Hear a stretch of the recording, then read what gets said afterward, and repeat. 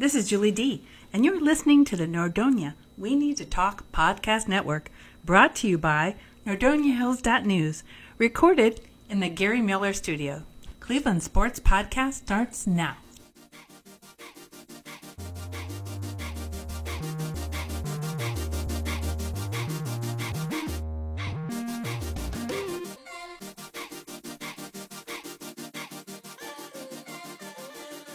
Welcome to the Cleveland-Sports-Show with Brady and Darayus.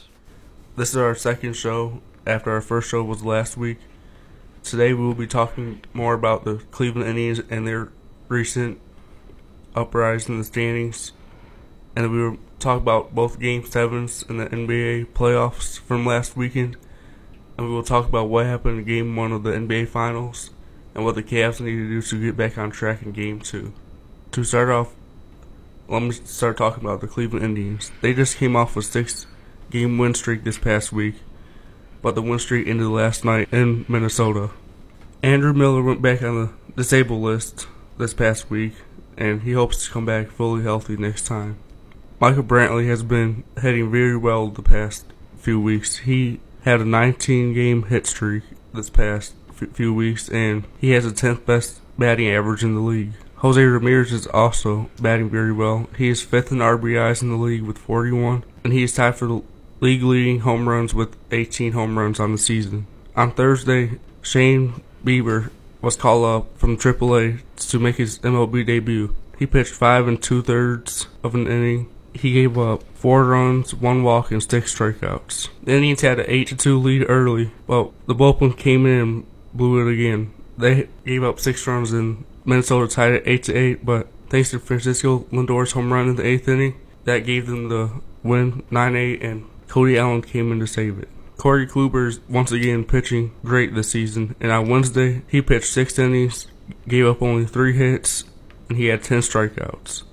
He is 8-2 on the year, and he has a 2.02 ERA, which is 4th in the league. And now we will bring in the 2 Game 7s in the West and East Finals. First, to begin, we have the Eastern Conference Finals from this past Sunday, Game 7. It was the Cleveland Cavaliers and Boston Celtics.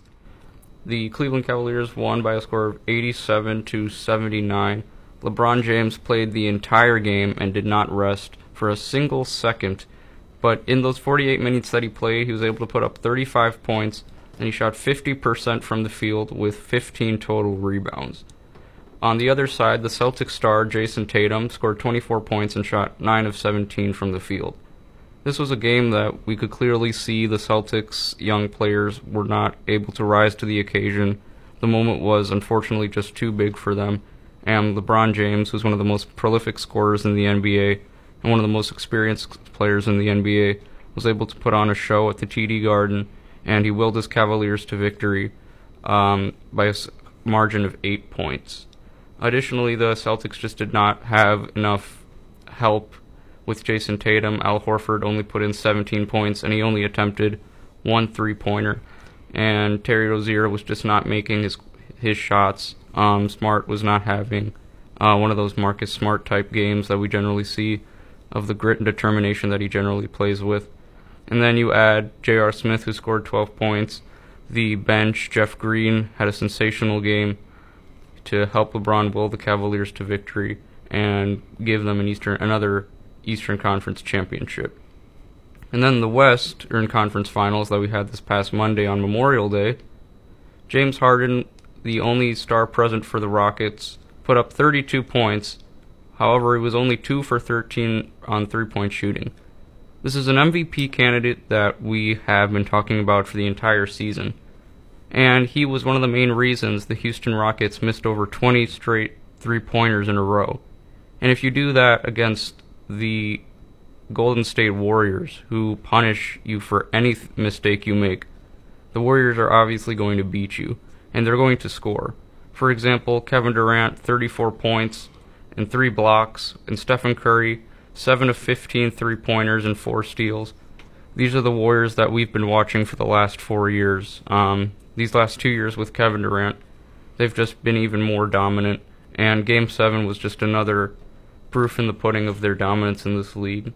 We could argue that the absence of Chris Paul was a huge letdown for Houston. It could have changed the entire outcome of the game. But at the end of the day, the Warriors were the better team. They played better team basketball. They were more efficient from the field, and that's what got them to the NBA Finals for a fourth straight year.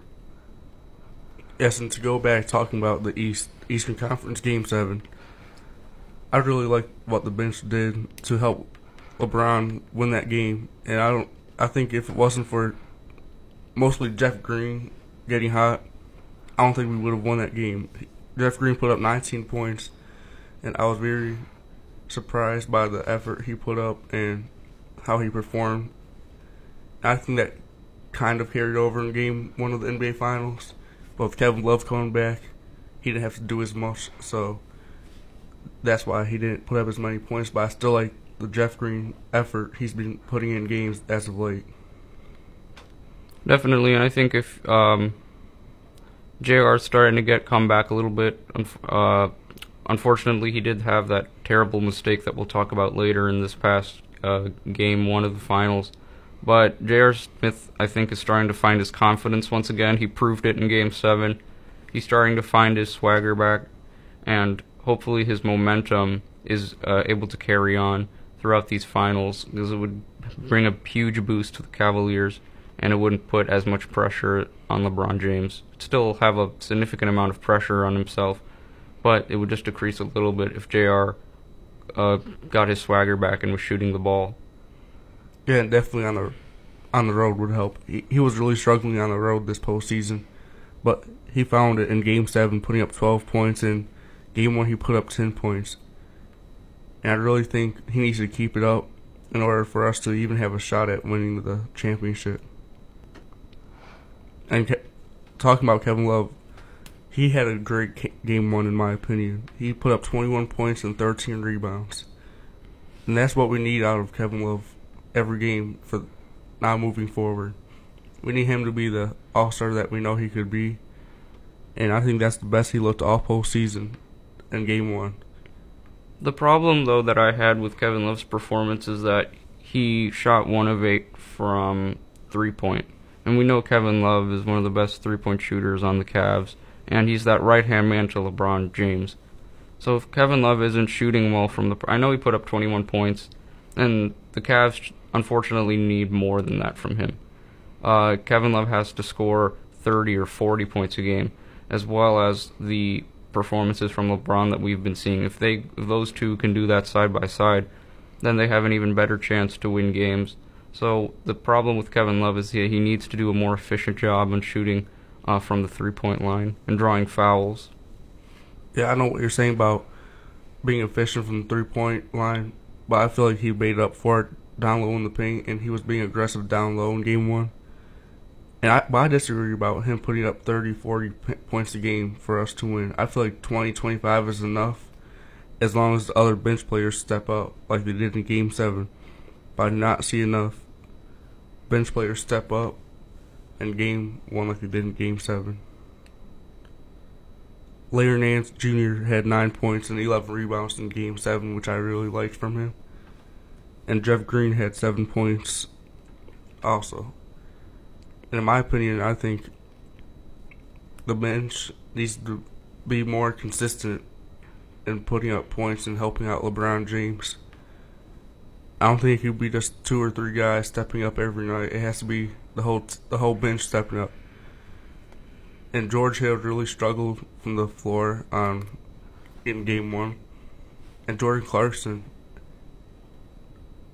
I thought he was awful in Game 1. I do not think that he should be on the floor at all in Game 2. I think Korver should to point off your bench, Korver needs to be getting more minutes. I can't emphasize that enough with the quality of shooting that he brings for this team.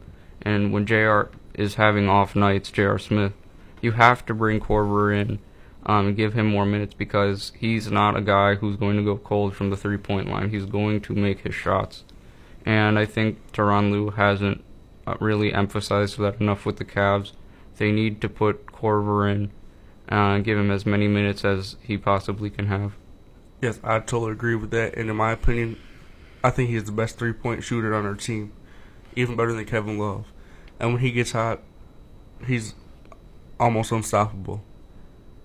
The way he shoots the ball and the catch and release from him, it's amazing to watch. And when he gets hot, I think the other players get an effect on it from him, and they start to get hot too.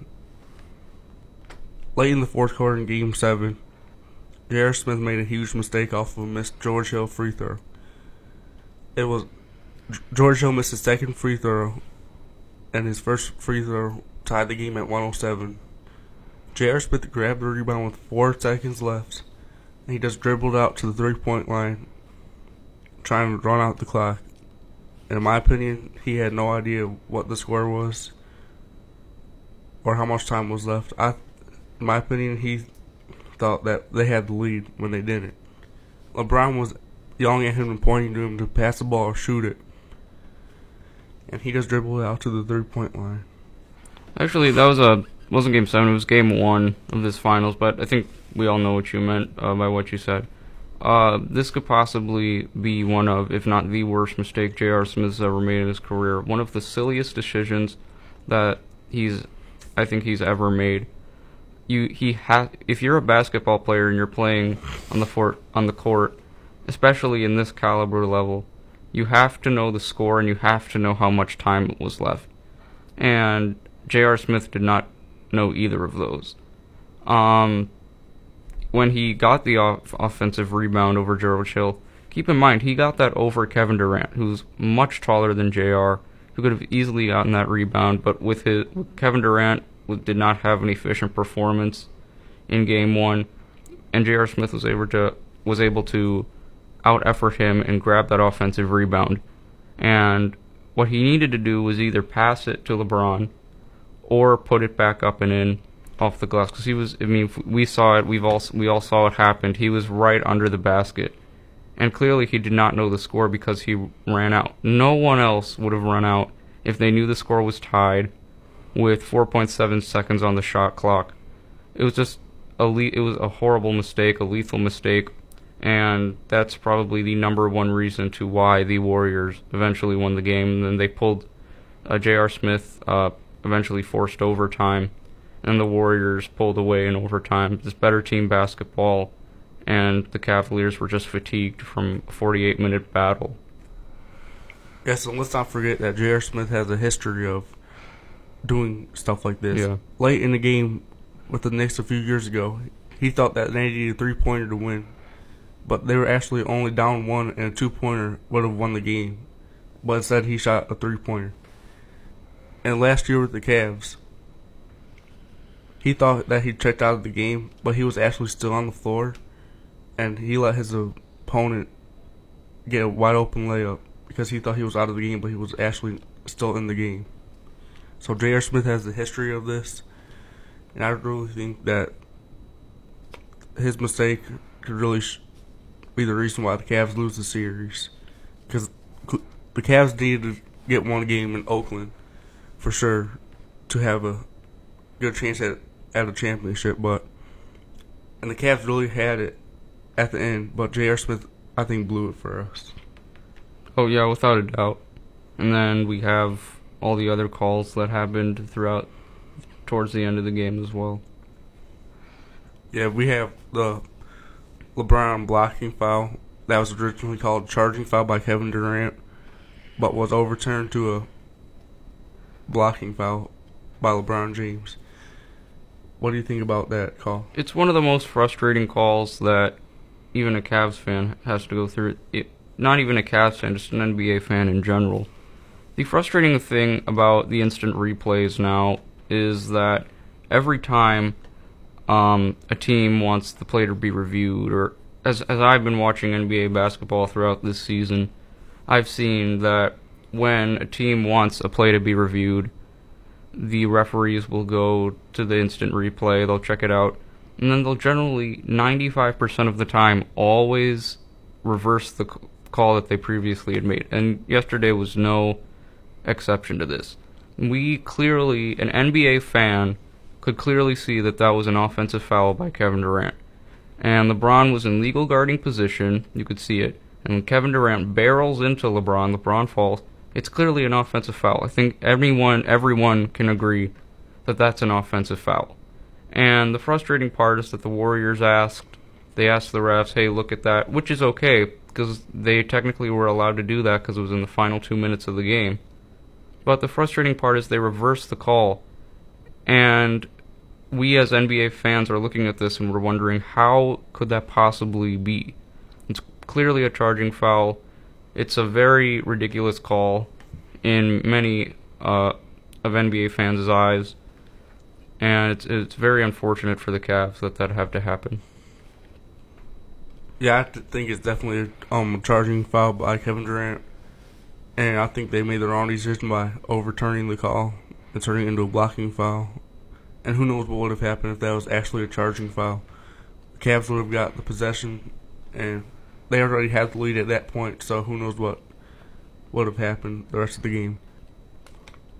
But when they went to review it, and I saw the replay, I agree that is that's a charging foul by Kevin Durant, but I could see why they overturned it, because even though LeBron was there and he was in legal guarding position, his right leg was still moving when Kevin Durant went up for the shot. So I do see why the refs overturned it, but I disagree and I don't think they should have done that. Kevin Durant barreled into LeBron James, though.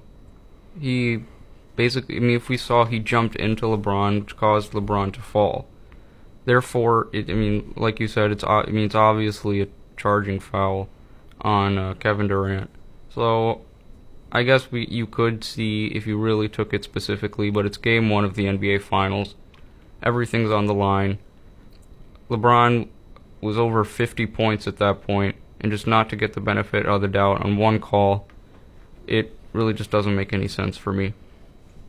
Yeah, maybe if he just got there just a half a second earlier, it would have been definitely a charging foul. And let's talk about LeBron putting up 51 points. He had another great game, and this was his finals career high. He put up 51 points, and he even put up 8 rebounds and 8 assists. Even with LeBron doing this good, the Cavs still found a way to lose at the end. And I really think that LeBron needs to put up this type of game at least 2 or 3 more times this series in order to have a chance at Golden State. And Golden State really, I think they're off this year. I think they're having chemistry issues with Kevin Durant and Steve Kerr. And I think that this is our time to step up on defense. Definitely game 2, grab a win in Oakland, and come back home with a 1-1 series tie. But if we really think about it, how many times have players put up back-to-back 50-point games? James Harden did it in December, where he put up back-to-back 51-point games, which is a huge reason, one of the main reasons he can be considered a league MVP. But I think that it's going to be extremely tough for LeBron James to put up another Herculean effort, especially in Oakland. Now that the Warriors have seen the Cavs, they've seen what they're made of, they now can implement their plans. Steve Kerr can tell his team what to do, can inform his team, here's what you guys need to do, here's how we stop LeBron. And if you stop LeBron, you basically stop the rest of the Cavs. And LeBron needs to put up 50-point numbers again, something similar to that. But it's with the new and improved Warriors team that would come out in Game 2 because of what they learned from Game 1. It's going to be a lot more difficult for LeBron James to have his way in the paint. Yeah, I think it's going to be a really tough game for the Cavs to try and come out to win. In Game 2, Warriors are coming off an overtime win. They're going to have the momentum coming in Game 2 because of that overtime win. They're at home. They want to go up 2-0 before heading back here to Cleveland. And I think definitely at the end of overtime Game 1, I think that hurt us even more with the Tristan Thompson and Draymond Green scuffle at the end. Tristan Thompson got called for an ejection foul. I totally disagree. I don't think that should have been an ejection. And even post-game, that referee who called it said from his angle he thought his elbow was hitting him in the face, but he said that he made the wrong call.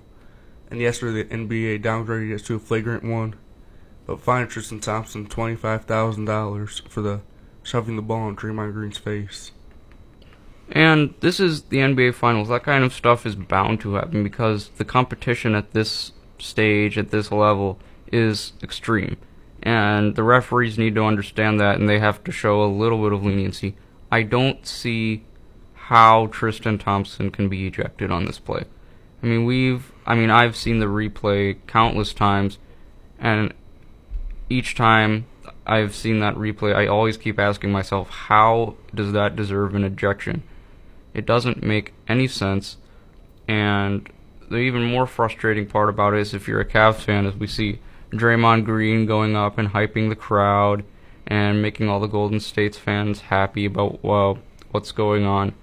And then you see Tristan Thompson walking off the court, and he did not deserve to walk off the court at all. It's the NBA Finals. Like I said, the competition is at its best, and the referees need to understand that and show a little bit of leniency towards the players at this point. It's towards the end of the game. The outcome was pretty much decided. And, of course, frustration is going to take its place, especially with the Cavs players. And for a call like that to be made, I just don't think it was fair for the Cavs. Towards the end of the game, both fourth quarter and overtime, the refs seemed to be putting the game more in towards the Warriors. And this gave the Warriors a lot of momentum, especially going into Game 2. Yes, and with Tristan Thompson, while he was walking off the floor after getting ejected, Draymond Green was waving bye to him. I think that's really what triggered him to shove the ball in his face. Draymond Green is probably my least favorite Golden State Warriors player. I cannot stand him whatsoever, and I really hope that we shut him down in Game 2 and get revenge on him. I definitely think that Draymond Green has the emotion. He controls the emotional aspect for the Warriors. He's their go-to guy when it comes for passion and confidence. And I just think the cockiness of the Warriors, especially at the end of the game, it could cost them as the series continues, because we know that LeBron James, after an NBA Finals loss, is going to come out extremely strong. He's not going to go down to anyone. And with the Warriors showing that little bit of cockiness towards the end of the game, LeBron is going to be even more motivated to go and get one against this team. And like we've said throughout these two podcasts, the main question is, can the Cavs bench step up and essentially do business against the Warriors, especially in Oakland, where it's a much tougher task away from home. Yes, and with their cockiness at the end of Game 1, I think it will make the whole team, the Cavs team, more determined to win Game 2 than they already were. Not just LeBron James, the whole team. I think they will come in with fire. I think they will start off hot. I think they will have a close game, at least for the first half. And Golden State is a really good third quarter team, and that's sometimes, depending on how good they have of a third quarter, that determines the outcome of a game. So I think tomorrow night in the third quarter, the Cavs really need to be locked down defense and shut down the Warriors in Game 3 and still have this game by the fourth quarter. And you mentioned a lot of great points about the Warriors in their third quarter. That's the Achilles heel for almost any team that you face. But I will have to admit, in Game 1, in that third quarter, the Cavs kept fighting, and they were not going to let the Warriors pull away. And when the fourth quarter began, it was still a close game. Cavs were going in by 1 point. The Cavs were getting the lead, and then all of that drama happened towards the end of the game. So the Cavs need another third quarter like that for the Warriors not to go on a huge run and basically have the game entailed when the fourth quarter arrives. But I think the third quarter Achilles heel for Houston, especially in Game 7, was the reason they lost that game. I mean, if any of us NBA fans watched that game, we could see the Warriors just exploded. Kevin Durant, Stephen Curry hit some threes. as well. And then in Game 6 of the last Saturday of the Western Conference Finals as well, Houston Rockets were up 10 going into the third quarter and then just found themselves trailing. The Warriors kept going on many runs. The score of the entire second half of Game 6 in the Western Conference Finals was 64-25 in favor of Golden State. The Rockets only had 25 points in that entire second half. So I think if the Cavs don't want something like that to happen to them and get blown out of the building, especially away from home, they have to replicate the third quarter that they had this past Thursday if they want any chance to win. Yes, and this past Thursday in Game 1, Golden State actually started off really good in the first few minutes of the third quarter, but the Cavs called timeout, and after that, the Cavs went on a run and made it a close game once again. And I really like that effort from the Cavaliers and for the whole game in Game 1, and they need to carry that over. And they cannot let all these distractions at the end of Game 1 bring them down. And from the sound of George Hill and J.R. Smith post-game, I think they're both really upset with themselves, and they're both trying to get over what they've done at the end of Game 1. So I think it's going to be really interesting to see how they both play in Game 2. Just out of curiosity, what are your predictions for what's going to happen in Game 2? I actually think that the Cavaliers will come out on top. I think it would be a very close game. I think the Warriors and Cavs will both go on runs in the second half, but I think the Cavaliers keep it close, and LeBron finishes it off at the end with another 40-point playoff game, and I see the Cavaliers winning by 7. And let's not forget, LeBron needs to have a 40-point game, 50-point game, in order to have a chance against this team. And then I think if Korver also, does his magic behind the three-point line, just keeps shooting and getting more minutes. If George Hill can have a more efficient game offensively, as well as Tristan Thompson, I think that there's actually a chance that we could win this game. But you can never count out Golden State. They're always going to be the top dog. The Golden State Warriors are never the underdog, especially this season. And I think the Cavs have to keep an open mind about that, and they just have to go to Oracle, take care of business, and have a goal for Game 3 to have this series tied at 1 game apiece. So how do you think Game 2 is going to play out? To be honest with you, I see the Warriors catching a little bit more momentum in the fourth quarter because just everyone on the Cavs will just be exhausted. Now, don't get me wrong, I hope this does not happen. I hope that the Cavaliers are able to pull this away. I mean, this is the Cleveland-Sports-Show. We're for all the Cleveland teams, so we always hope that the Cavaliers will get it done tomorrow. But as an NBA fan and watching the Warriors, I just think that they'll have more energy. They have guys off the bench like Sean Livingston and Nick Young. Sean Livingston, who's a great veteran, might be able to put the game away.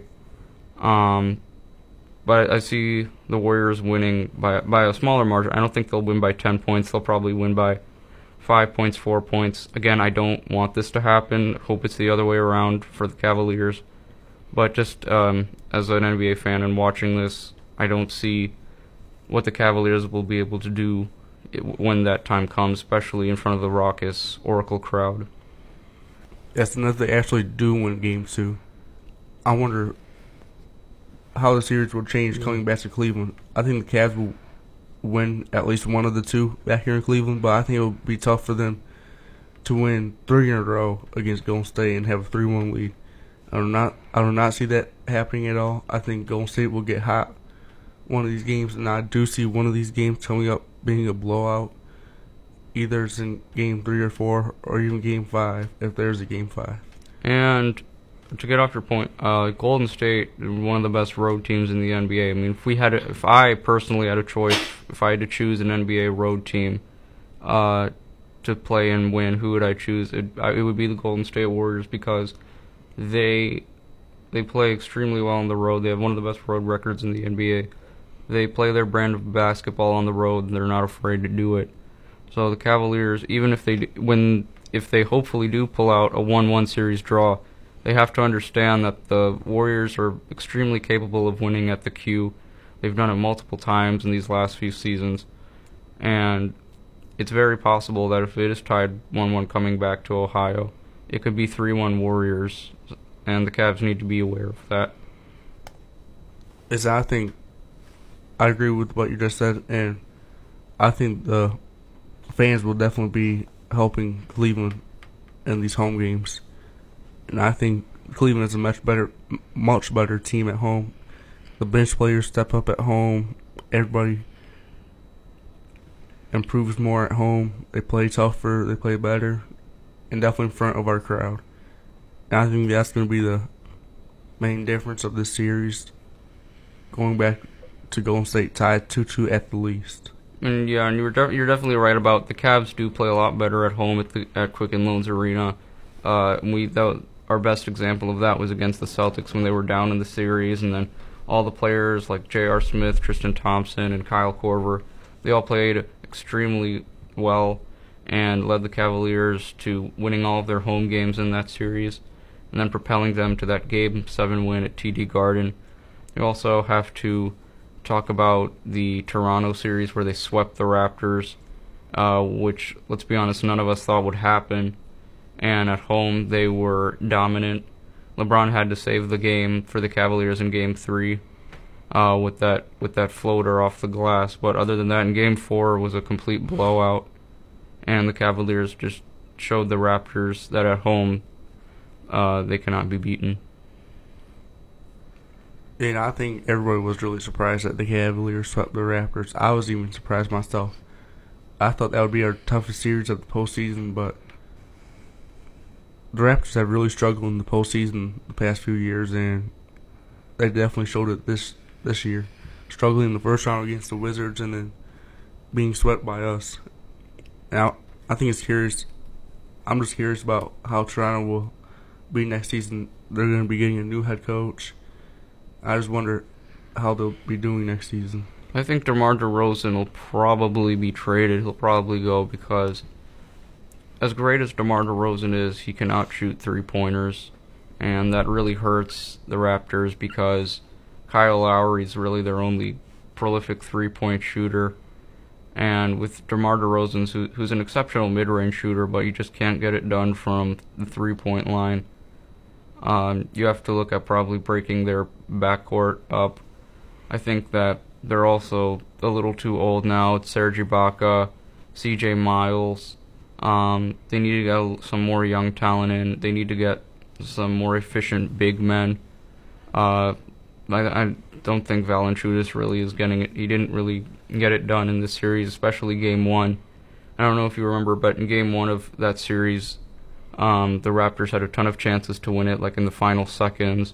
Valanciunas missed a putback rebound and eventually propelled the Cavaliers to their Game 1 win. So I don't think firing their head coach, Dwayne Casey, was the smartest move because Dwayne Casey's one of the candidates for Coach of the Year. And with firing Casey, now you have to wonder who are the Raptors going to get as a head coach, and it's one of the questions that they'll have to deal with over the off-season. Going back to you saying you think DeMar DeRozan should be traded or is going to be, where do you think he would land? I've heard rumors about Los Angeles, but in our last podcast we said Los Angeles should always be out of the question. To be honest with you, I think he should probably go to a team that's growing right now. He could go to, for example, he needs to be in a team that is a contender for the playoffs. I think he should stay in the East. He can go to the Pacers with Victor Oladipo.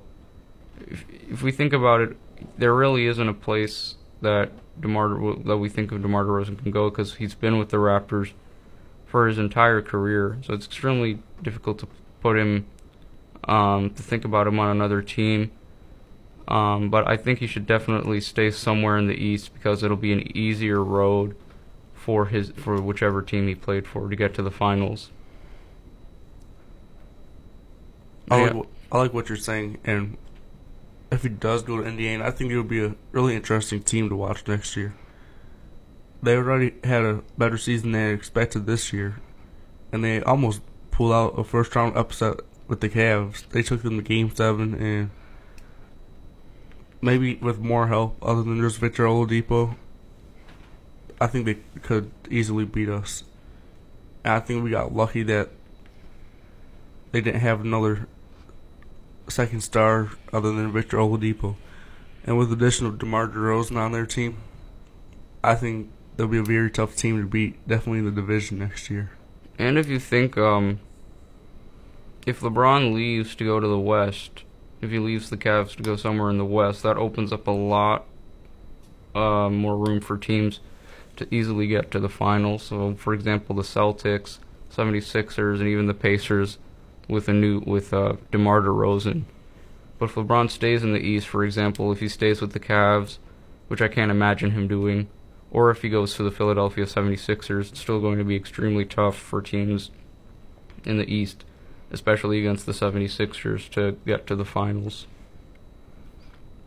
Yes, and I was thinking about this week about LeBron and this summer free agency, and I was thinking to myself, I think he will end up staying, and I think Cleveland will end up bringing another star in to help him, someone like Paul George or even Kawhi Leonard. And definitely Paul George being a free agent this summer once again, I think that could be a good option for Cleveland, bringing in Paul George alongside with LeBron James. But we said, look at Oklahoma City this year. We said that they'd be probably the Warriors' biggest contender in the West, and they got knocked out in 6 games by the Utah Jazz, led by a rookie, Donovan Mitchell. So I'm thinking about chemistry problems. On paper, it sounds like a huge improvement for the Cavs, but if we see look on paper for the Oklahoma City Thunder, we saw this is one of the best teams, second best team in the West, and look what happened. So the chemistry problems are very could occur, and it might not be a smart idea for the Cavs. Look what happened with Isaiah Thomas this season, and we eventually had to trade him, and that would be a horrible outcome for Paul George if the same fate had to happen to him as well. Yes, but I'm not really thinking about chemistry issues bringing him in.